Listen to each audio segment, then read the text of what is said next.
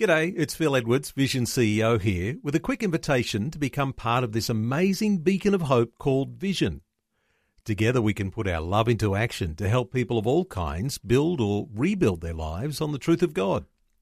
Please consider the part you can play during our upcoming Visionathon appeal, remembering that it's your support that makes Vision possible, including this podcast. Audio on demand from Vision Christian Media. Contentment is something that we'd all love to have. Problem is, there are so many things that come at us from all different directions to rob us of that most valuable of commodities, contentment. So here's a question. What does God think about contentment? Does he want us to be content or not? Hi, I'm Bernie Diamond, and thank you so much for joining me again this week. Today we're kicking off a new series of messages called The Road to Contentment. So stick with me, because in just a few minutes I'll be telling you about my latest life application booklet. It's called Holy Spirit Power, and I'd love to send you a free copy to help you lay hold of the incredible power that God has ready and waiting for you. The power to be all that he made you to be.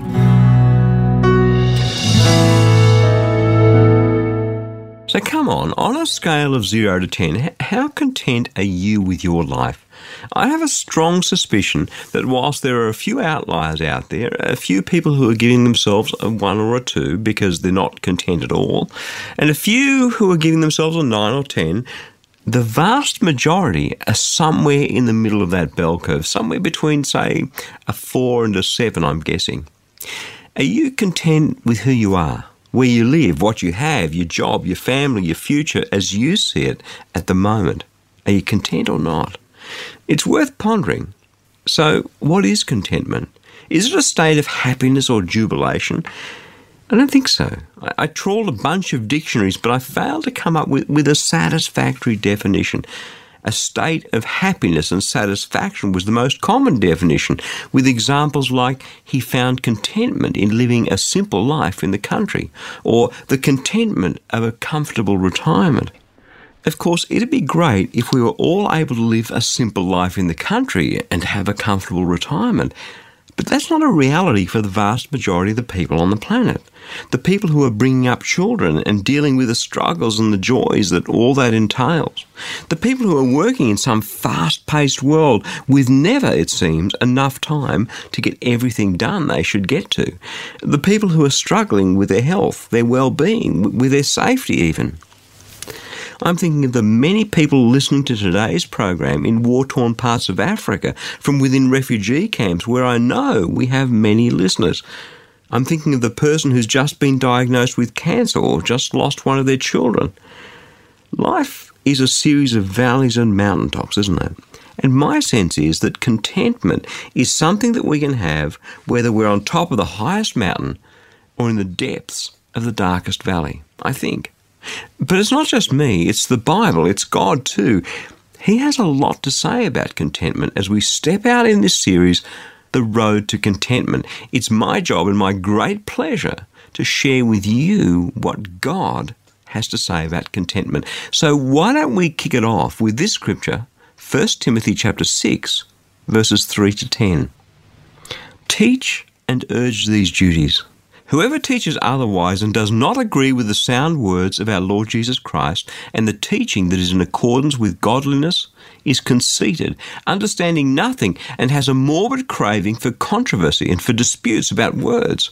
From these come envy and dissension and slander and base suspicions and wrangling among those who are depraved in mind and bereft of the truth, imagining that godliness is a means of gain.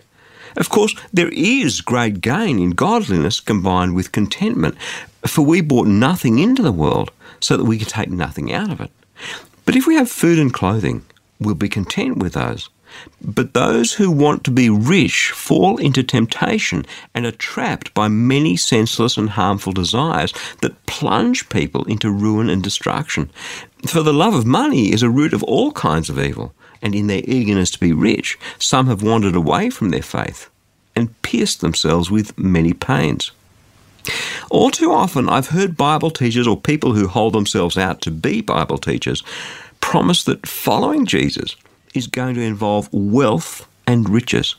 And can I tell you, if I started teaching that, I know that I personally would be far better off financially, because people seem to want to give lots of their hard-earned cash to people who scratch them where they itch, who tell them what they want to hear, that if you follow Jesus, you're going to be blessed with this and with that.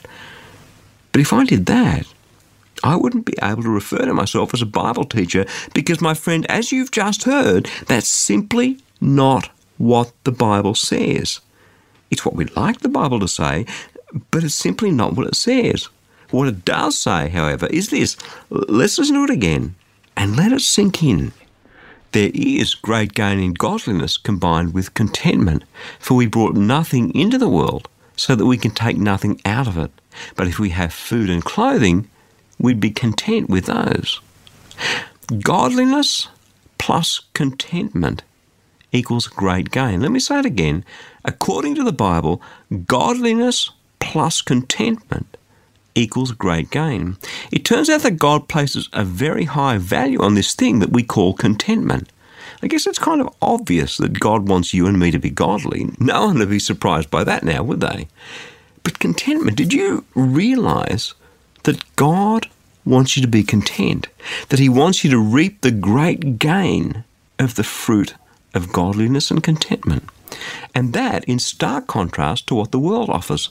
The riches of this world that are so seductive. All those baubles and trinkets, the things that go way, way above our basic needs of food and clothing and shelter. The things that God is saying to you and me, which ultimately, if we chase after them as our main focus in life, will cause us to be pierced with many pains. It's pretty strong language, that. Think back to a time in your life when you've been content, just happy with who you are and what you have. Sure, it may not have been perfect, but inside you had that warm feeling of contentment. Isn't that something worth having? Isn't that so much better than having the things that the world tells us are going to make us happy? You and I know that all those things are imposters, and yet we're tempted to go chase after them anyway. We get our needs and our wants all mixed up, and our wants take over. Now, I know this is a touchy area because we all have these desires and aspirations that go way beyond our basic needs. Some of them are really good desires and aspirations too, but there's a line that we can cross over which robs us of contentment. And that's what we're going to be talking about over these coming weeks on the program. Why? Because God wants you to be content. He wants you to experience the warmth of godliness combined with contentment. All we need to do is to discover how. I wonder sometimes whether we realize how deeply conditioned we are to desire the things we don't have. Have you ever been puzzled by the 10th commandment out of the 10 commandments? Let's take a look at it as a bit of a refresher. Exodus chapter 20, verse 17. It says, "You shall not covet your neighbour's house. You shall not covet your neighbour's wife or male or female slave or ox or donkey or anything else that belongs to your neighbour." What an odd commandment. Don't steal, don't murder, don't lie. Hey, they all make sense. They're about what we do. But this commandment doesn't talk about what we do. It talks about what we think and feel. That word covet means to desire deeply. Why does God finish off the 10 commandments with that one? Because He knows that desiring things we don't have, and as in the case of the neighbour's wife, shouldn't have, can lead us into things that will destroy us. Just let the weight of that truth sink in. The wrong desires of our hearts are what lead to our destruction. And yet every time you turn the TV on, or open the newspaper, or some glossy magazine, or visit a website, or even go down to your local supermarket, you're confronted with advertisements specifically designed to fuel your desire for something you don't have. It's so insidious, it's so pervasive that we don't even realise it's going on. The best way to figure out how deeply these desires have their tentacles wrapped around our hearts is to do a stock take of the things that you dream about. Then all of a sudden, you start to realize what your heart truly desires.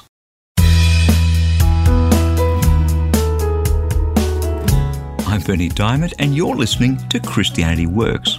Life very definitely has its ups and downs, not to mention the fact that even when things are going well, our own foibles and failures have this amazing ability to rob us of the good things that God has planned. That's why living your best life, the life that God always had planned for you, takes power. I mean, serious power.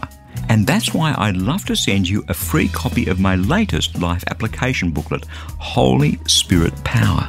God's Word is alive and active, amen? So I'm praying that He'll help you lay hold of the incredible power that He has ready and waiting for you, the power to be all that He made you to be through this booklet.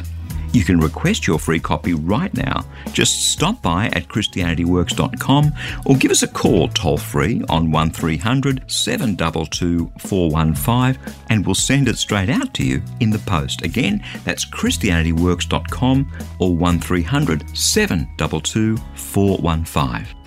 Now let's head back into God's Word. All right, I know at this point that some people are struggling with that thing I just threw out there about contentment in the midst of conflict. Perhaps you're even experiencing conflict right now, an argument or a tension or some other great trial that's like an albatross around your neck, weighing you down, robbing you of peace and joy and contentment. It's pretty normal that we find ourselves carrying around heavy burdens. Financial pressure, health worries, simple and basic issues of personal safety and security. Everybody, and I mean everybody, has some of those things in their lives. The weight of other people's expectations, and you're struggling to perform. The disappointments when other people don't deliver what you expected them to. On and on the list goes. And you know exactly what your conflict, your trial, looks like right now. And as you stare that thing in the face, the idea that you can be content in the middle of those circumstances seems, well, completely crazy, I guess. You're quite possibly thinking to yourself, well, I've heard some doozies, but this time Bernie is completely off his rocker.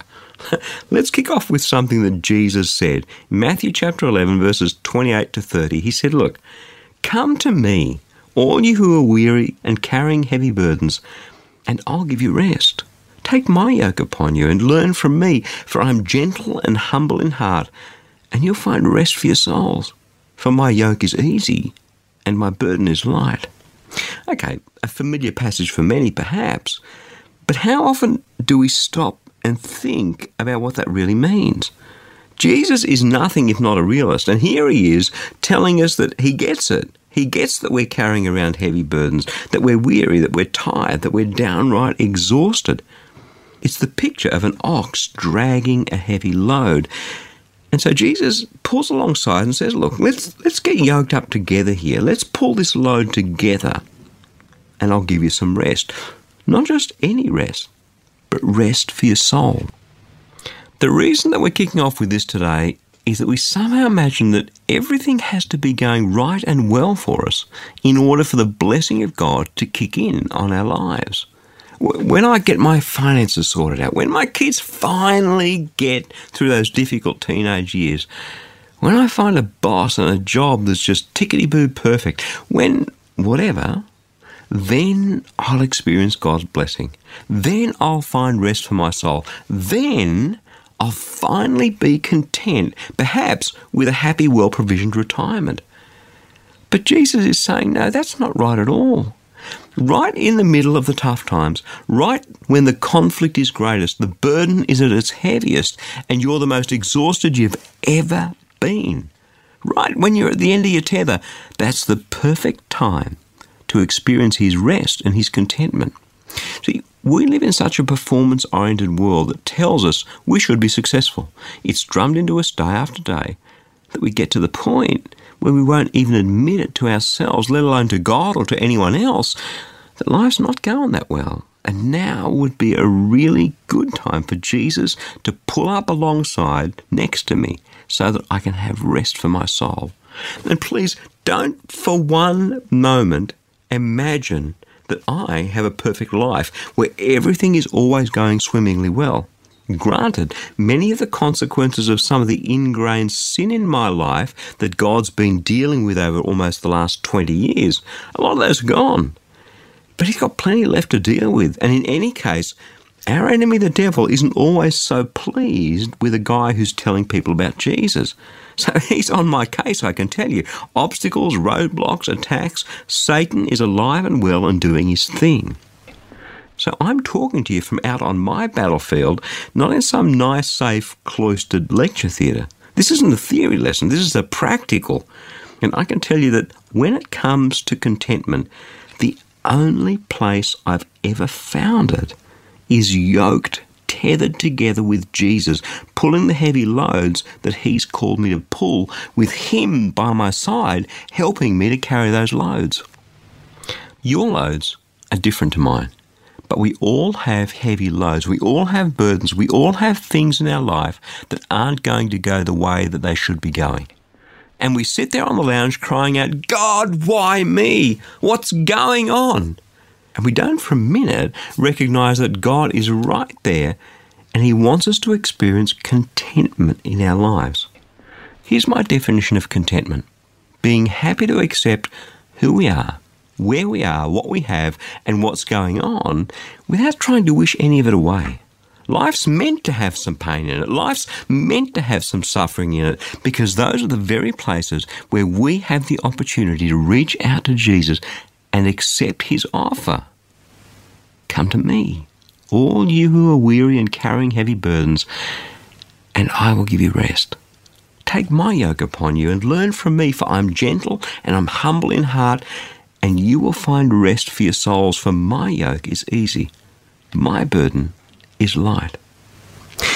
And when we do, we discover that with Him, we can do just about anything. We can face the world and all its troubles. We can carry heavy loads with rest in our soul and contentment in our heart. That's what the Apostle Paul discovered. It's exactly what he discovered in a Roman dungeon on death row when he said, look, I'm not referring to being in need, for I have learned to be content with whatever I have. I know what it is to have little, and I know what it is to have plenty. In any and all circumstances, I have learned the secret of being well-fed and of going hungry, of having plenty and of being in need. For I can do all things through Him who strengthens me. Philippians chapter 4, verses 11 to 13. Do you get it? For Paul, contentment wasn't at all dependent on his circumstances.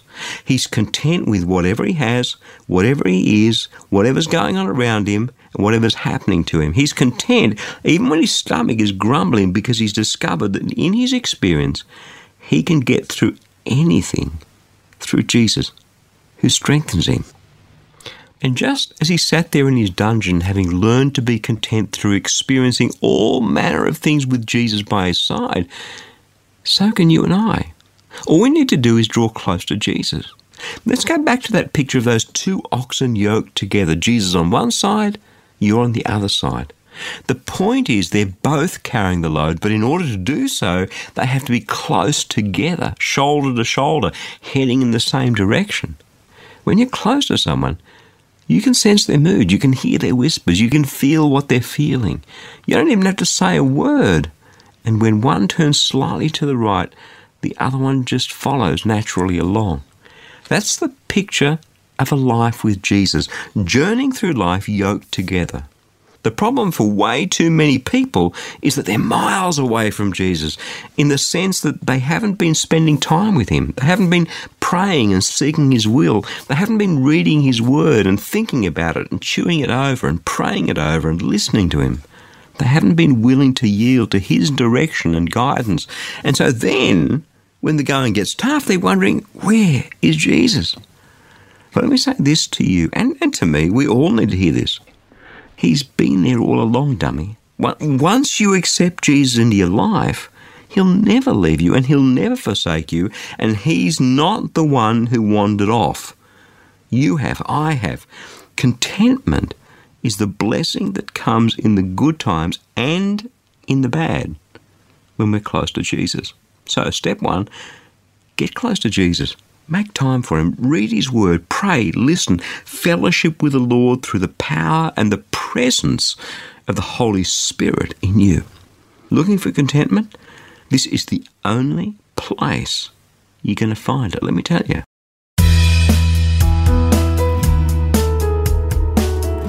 I'm Bernie Diamond, and you're listening to Christianity Works.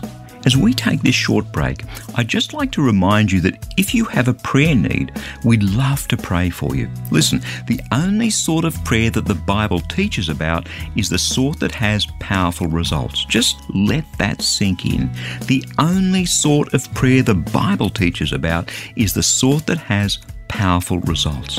So if you'd like us to pray with you, in fact, if you'd like our whole prayer community to pray with you, stop by online at powerfulprayer.org to share your prayer request. It's completely confidential. Your name won't be displayed. And in fact, while you're there, perhaps you could pray for one or two others and leave them an encouraging word. The Bible says that the prayer of the righteous is powerful and effective. So let us pray for you and with you, and let's see what God does, how He intervenes, how He chooses to bless you. That web address again is powerfulprayer.org. Great stuff. So let's head back now into God's Word to see what else He has for us today.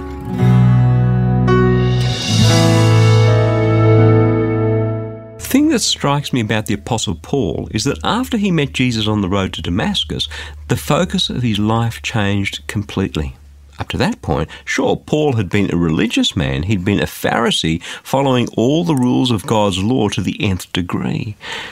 But after he encountered Jesus, the risen Jesus, out there on that road, this man who was so much about rules and regulations gained a joy and a contentment that goes completely beyond anything that we can possibly understand in the natural realm. We were looking earlier at the contentment he expressed about his circumstances, sitting there as he was on death row in a Roman dungeon. But a little earlier in that same chapter, Philippians chapter 4, verses 4 to 6, he writes this. He says, "Look, rejoice in the Lord always." Again, I'll say to you, rejoice. Let your gentleness be known to everyone, because the Lord is near. Don't worry about anything, but in everything by prayer and supplication with thanksgiving, let your requests be made known to God, and the peace of God, which passes all understanding, will guard your hearts and your minds in Christ Jesus. Those are the words of a man who is so at peace, so content with what God's called him to do and where God's placed him to be, and even the threat over his life. Completely content, completely at peace. So much so, he can't contain it, so much so that he has to cry out from his prison cell, "Rejoice in the Lord always." Again, I say rejoice. Friends, that's what happens. Contentment wells up within us until it becomes not just a nice warm feeling, but an uncontainable river of joy. Something we can't keep inside. We have to let it out. But it all begins and ends with a life that's completely focused on Jesus, the Christ, the Son of God, who knows what it is to suffer, a man of sorrows, a man of tears, the prophet tells us. Everything about Paul was focused on his Lord and his Saviour, Jesus. That's what gave him the contentment and the joy beyond belief. So, what about you? What about your life? What's your focus? Are you focused on you? Or are you focused on Jesus? Are you focused on what you want to get out of life? Or are you focused on what Jesus has called you to do? They're the questions we need to be asking ourselves, because that's where contentment lies, or not. The longer we keep trying to clip the ticket, as it were, as long as we're always looking for what's in it for us, we'll never find the contentment we've been looking for. I want to challenge you today to go back and read that whole chapter in 2 Corinthians chapter 4, and ask yourself, is this how I'm living my life? Because if it's not, it should be. This is the beginning of the road to contentment. Elsewhere in 1 Corinthians chapter 7, verse 17, Paul writes, "Let each of you lead the life that the Lord has assigned, to which God has called you." We're going to talk about that a whole bunch more another time. But for the moment, can I just say this to you? Get on with your life. Go and live the life that the Lord has assigned to you, the life He's called you to. Stop worrying about what's in it for you. Stop being surprised when it involves suffering. Stop trying to wish the suffering away. Just get on with it, the way that Jesus got on with the business of saving you through his death on the cross. There is such great contentment in Christ and in Christ alone, in the life that he's called you to, the one he's preordained for you in that life alone. Just go and live that life for Jesus and you'll be amazed how all the other stuff just stops mattering.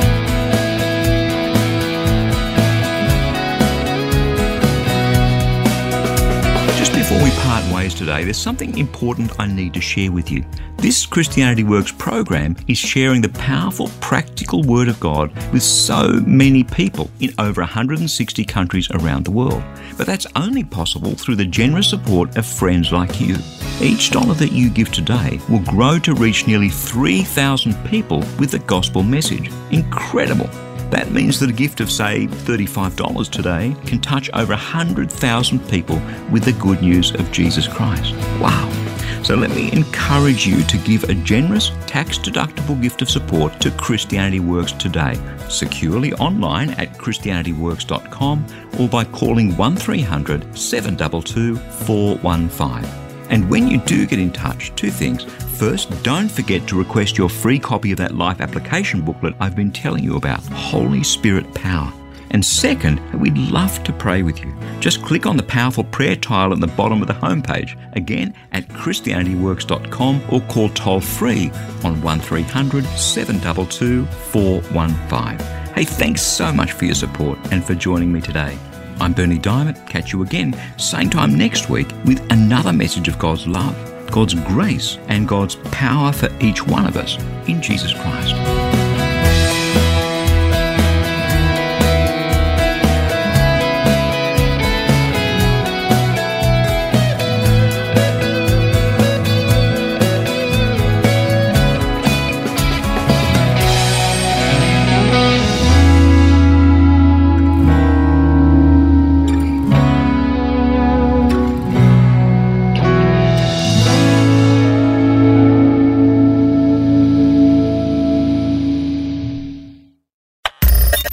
Thanks for taking time to listen to this audio on demand from Vision Christian Media.